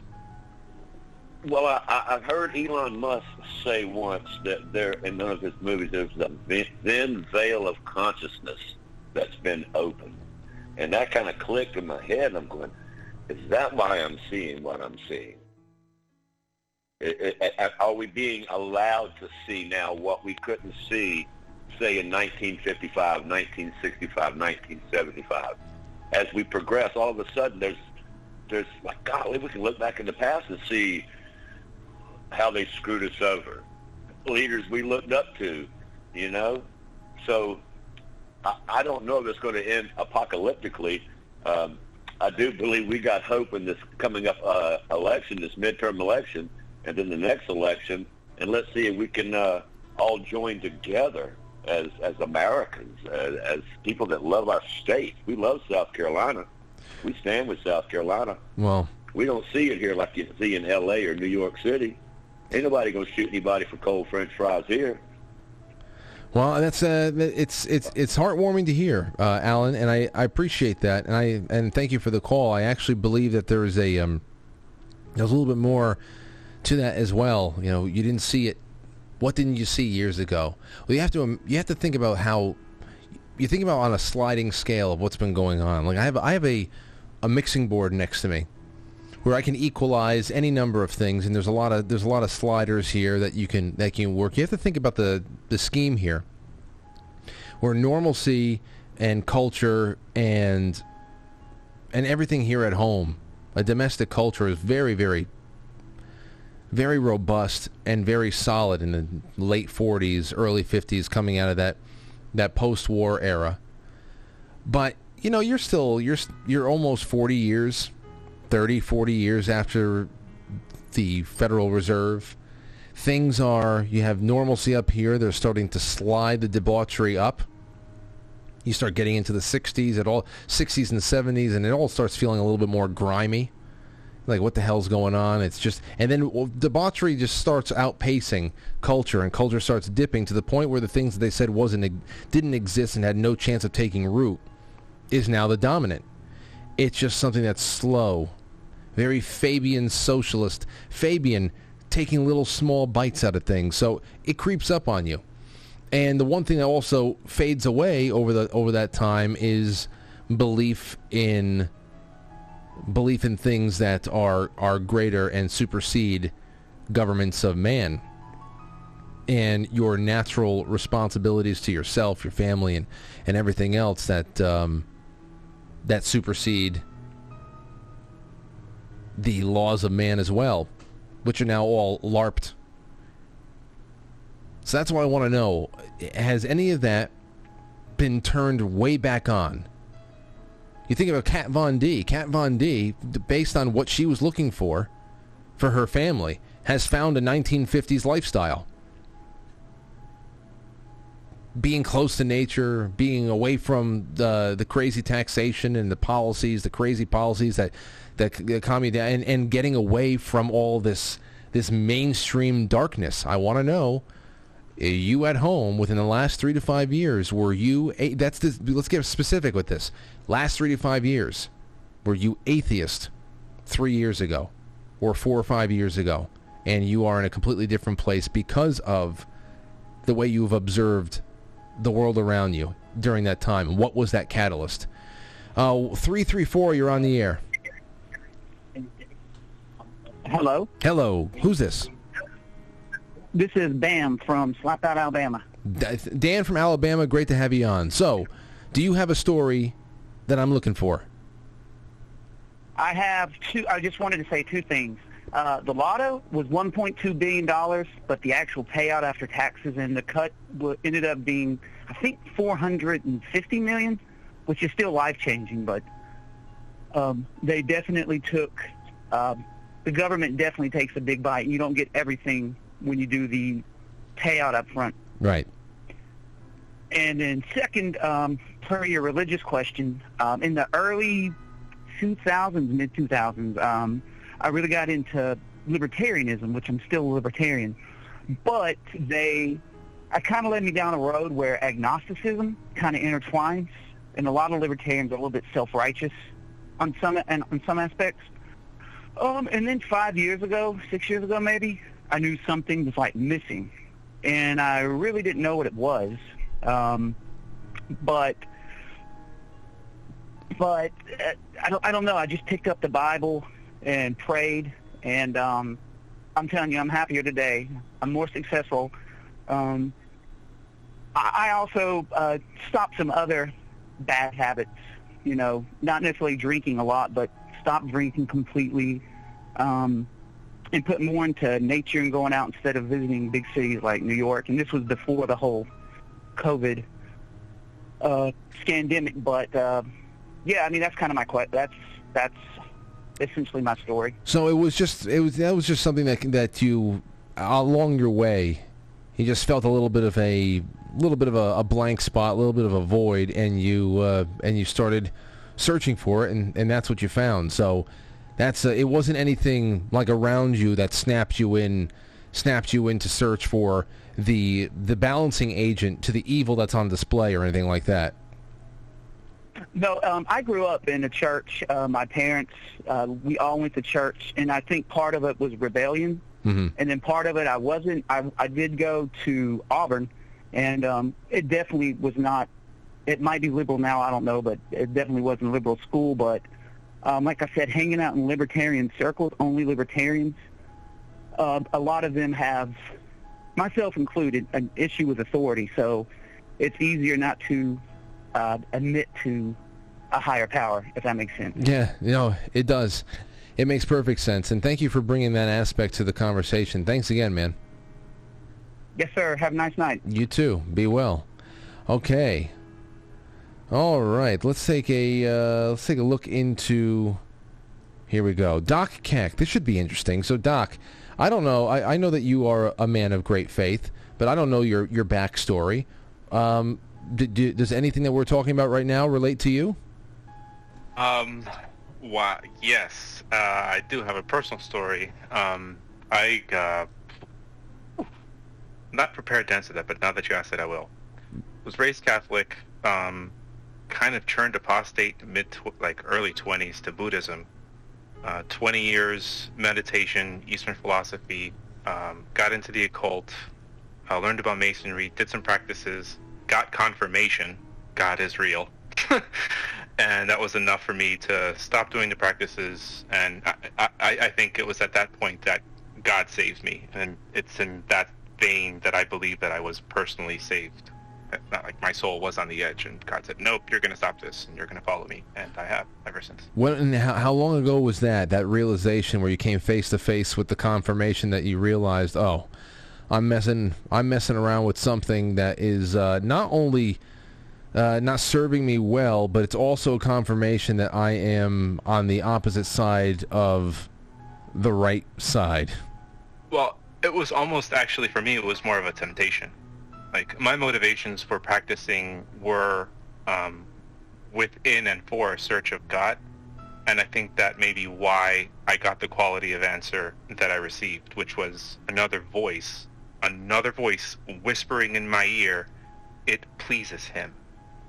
And I know the difference between having the internal monologue and the internal voice and having another entity's voice whispering in your ear. And that was enough for me. Wow. Yeah.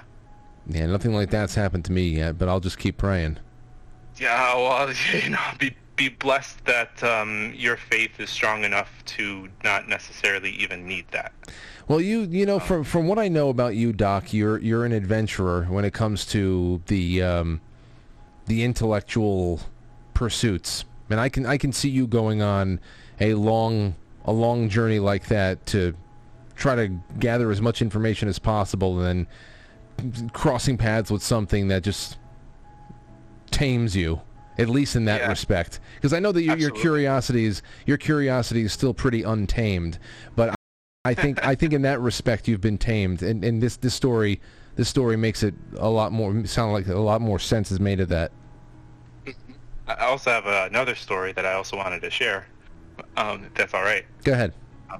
So I had actually lived with an atheist minister for a while, and I kind of came to the realization that atheism is like a belief in one's own self absent a creator, and at that point the ego becomes the foundation, to the point where, what we see today, one magically gains the opportunity to tell others how they are required to both perceive and define you. You have to tell me my pronouns. That's projecting one's own subjectivity upon another. So you're like being a creator and creating the perception in the other person. That's all ego. It's all humanism. Satanists are humanists for a reason. So this is a weird story. Kind of have two different stories with the same guy. But one day I was outside praying and maybe tripping a little bit, and I saw like this thing was kind of going into the place where we lived, and I like psychically prayed that it'd be cut. And the next day he's like, man, my side was really hurt, and it was the side that he pointed was the same part of the body that I had pointed having issues with when I had first moved in. And a couple weeks after that, we're driving to play Frisbee golf, and I'm driving, and we had gotten to a theological argument. He has a glass of wine in his hand, and I have to pull in. I was going faster than what I should have, and I pulled into this park where we were playing Frisbee golf. But as I'm pulling in, this big box truck is heading right towards us, like head on. And for that minute, he realizes, or he's under the impression that he is going to die. And in that moment, he screams, his arms start flailing. He's like, oh my God, oh my God, oh my God, oh my God. And I start laughing hysterically because it was like God had put that within me just so that he could have that experience and that acknowledgement that even an atheist minister whose license plate was anti-God would in the final moments still recognize his creator. Jeez, what that is such an edgelord license plate. Oh man, what a license plate. And we only have time for this one story. But let me ask you one last question about this one story. After that experience with the box truck coming your way, and him seeing his life flash before his eyes, when everything was said and done and disaster was averted, did you bring up the situation and who he just cried out to? Did it change him in any way? Did he look inward at all? Did it make him think? Absolutely. Even if he wouldn't acknowledge it, I could see it. Well, Doc, thanks again for the call. Sir, many blessings. Thank you. All right, be well. No atheists in foxholes, they say. But then again, I can also see how there's an opposite effect where, you know, I can see how to witness ugliness all around you in such overwhelming ways for prolonged periods of time can actually, for some people, beat them into a hopelessness where they believe that there's actually nobody or nothing looking out for you. I can understand that, what that kind of trauma can do to a person and their faith, and I can also see how some people would allow that and would allow that to help them double down on their faith. So that's interesting. And it's also interesting and very, very well put by Doc to say, you're talking about humanism and how you put your ego up front. We've talked about the differences, the similarities to Luciferianism, Satanism, which I think are interlinked, but on different levels. Satanism is a little bit more of the chaotic, I don't know, the mess that we're left with right now, where people are they're not even thinking about God. They're not even thinking about the darkness. They're just thinking about nothing but chasing the high, self-satisfaction, willing to give away the future for the right now, and just being completely out of their minds. And in that respect, they are producing energy that is harvested by those who understand what's going on, those a little bit more nuanced in their approach, and actually see a method to the madness. But I was watching some horrible video. It was about like a minute long. There was some progressive church here in New York that's been completely taken over by the LGBTs. It's like a rainbow church. They're all over the place. It's really sad. And there was someone who fashions themselves a preacher or minister of something that brought in a drag queen into the church. Was up at the altar, and you see all the traditional stained glass, and you can tell that this church was built years ago, and saner people, a better generation, was inhabiting the building. And here it is now, conquered by absolutely insane fucking people, and calls in this big giant drag queen, a black guy dressed as a woman, ass hanging out, just skipping down the aisle, everybody clapping, crazy hair bouncing all over the place, ass out, goes up to the altar. It's their place. And I said to myself, wow, this was, I think, about a week and a half ago. I had said that when it came to SCOTUS and gay marriage, like SCOTUS and abortion and all that stuff, and what it really meant, what our separation of powers is really all about, I ended up saying that from the last however many years, they've been able to create their own churches anyway. And they did. They created their own faith. It's the birth of a new secular faith, and they are at the center of it. They have put themselves at the center of it. I mean, who are you worshiping? You're praying to God? Are you really? You're really striking up a dialogue with God? When you bring sexual kink into a church? I mean, you created your own religion, and you're at the center of it. There's nothing more ego-driven than that. There's nothing more satanic than that. Where even if you're not the drag queen in the church, you're the one patting yourself on the back for thinking, look at what you, and this is, I made this possible with my open mind and my open heart. I made this possible, this charade. Yeah. So there's a lot. And I'll tell you, a video like that could be one of those catalysts for people to say,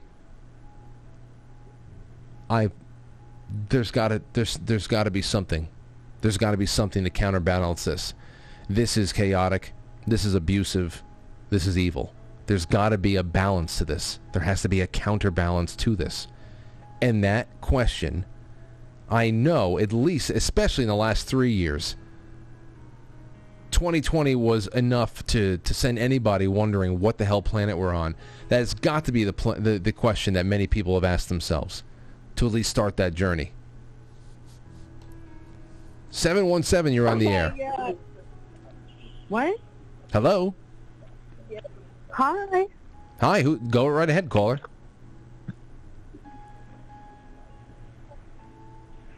Okay. 850, you're on the air. Hello. How you doing? Hello, how are you? Hi.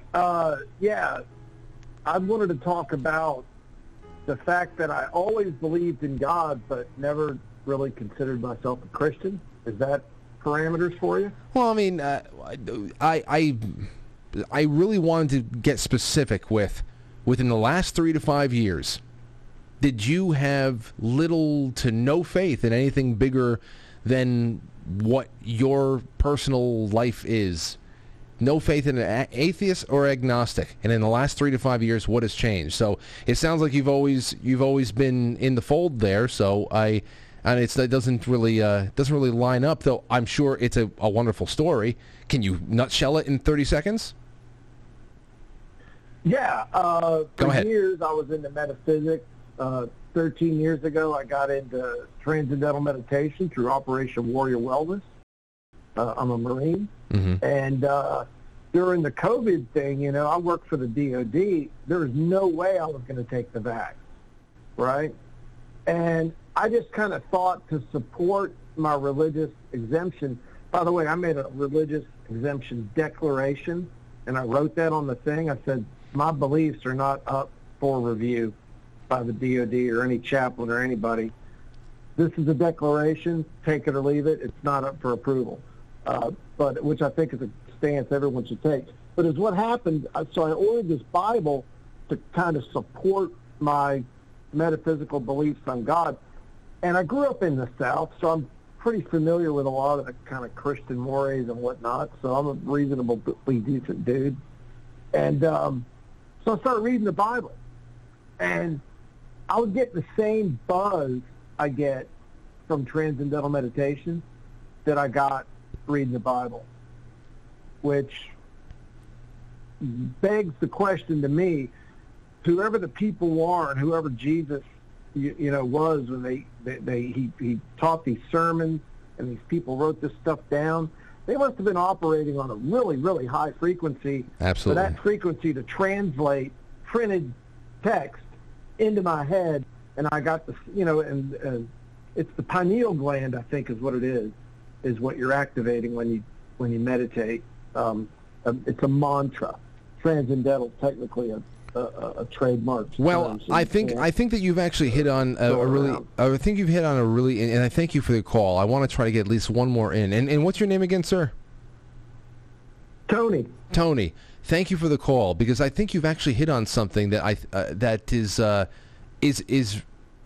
makes perfect sense for the topic at hand, and I'll put that out there right now. Thank you for the call, Tony.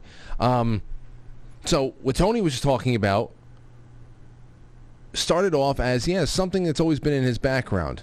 Has it really been expressed?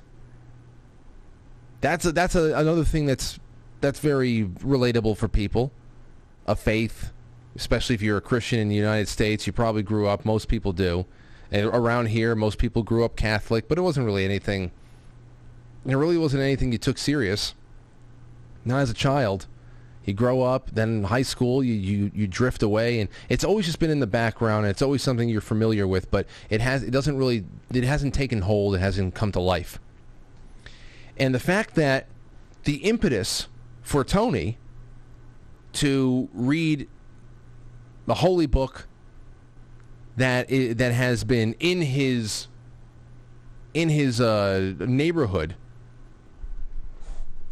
that's been in his life in the background for so many years, the impetus for doing that was this ungodly push, especially from the United States military and what they were trying to do and what they have managed to do with so many organizations out there and pushing this stuff with the mandatory medicine and violating everybody's civil rights in that respect.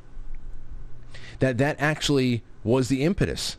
So you can say, was he agnostic? Was he atheist? Not atheist. It didn't sound like that with Tony. But to be able to be in a position where all of a sudden there is a catalyst for you to pick something up.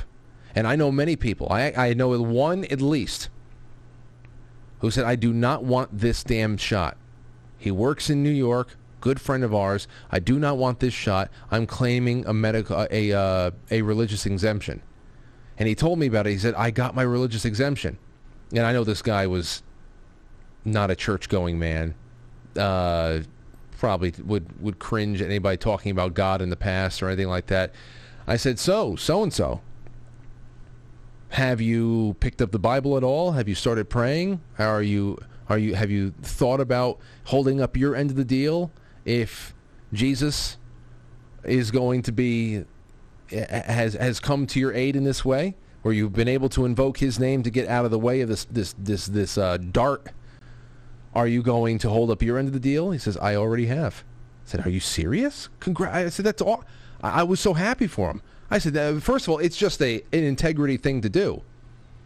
That's a lot of integrity right there.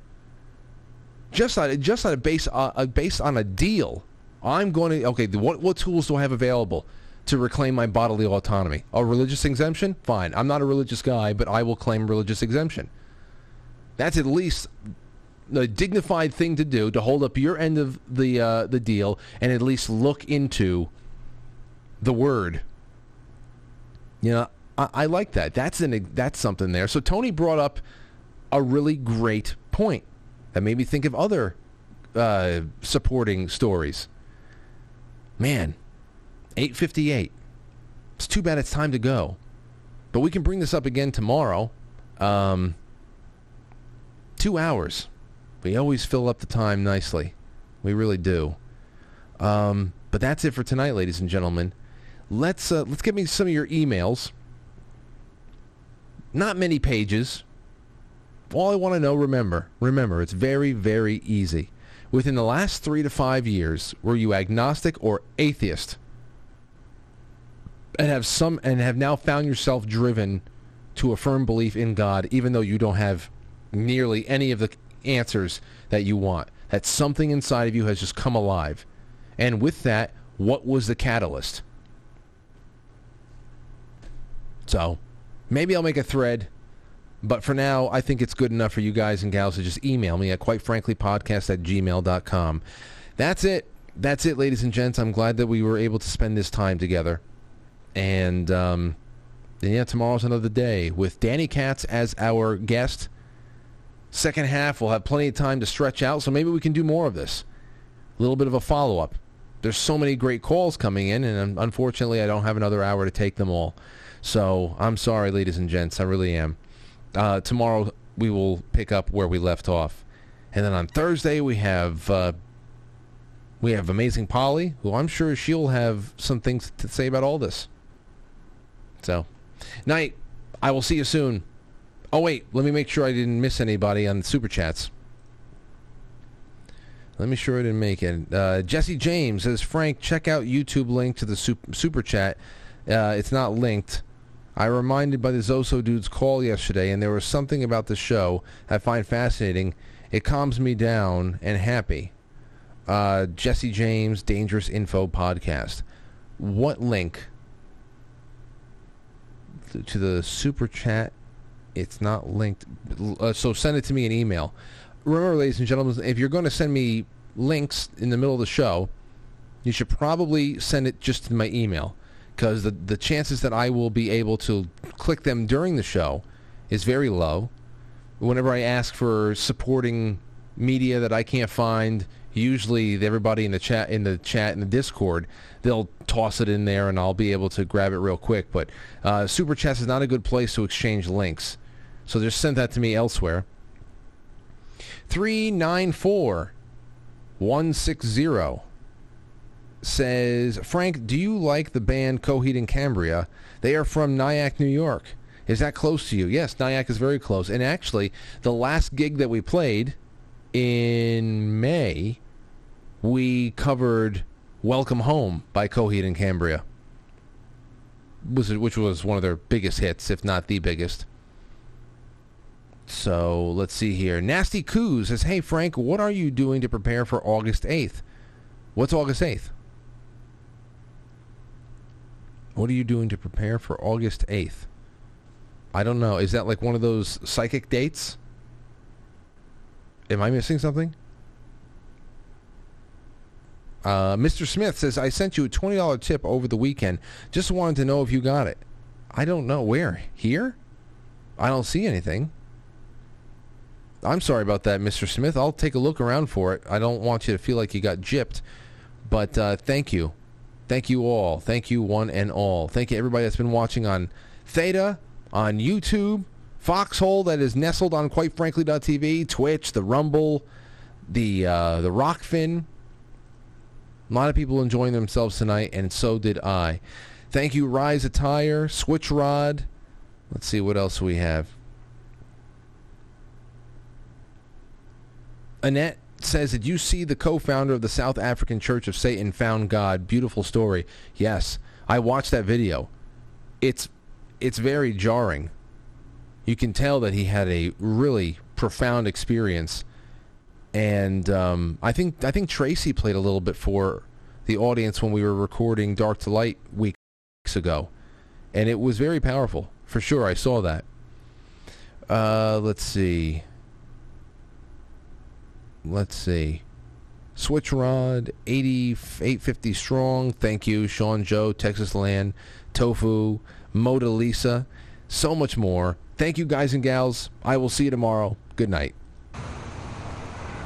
I'll catch you on the flip side.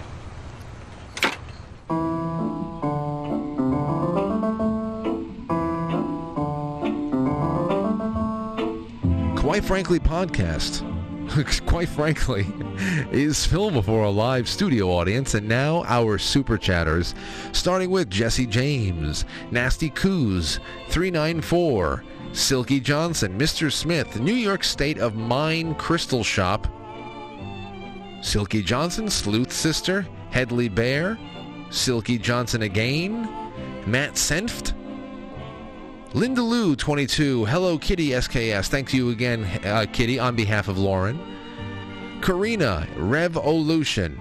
I will see you guys tomorrow. Thank you so much for tonight.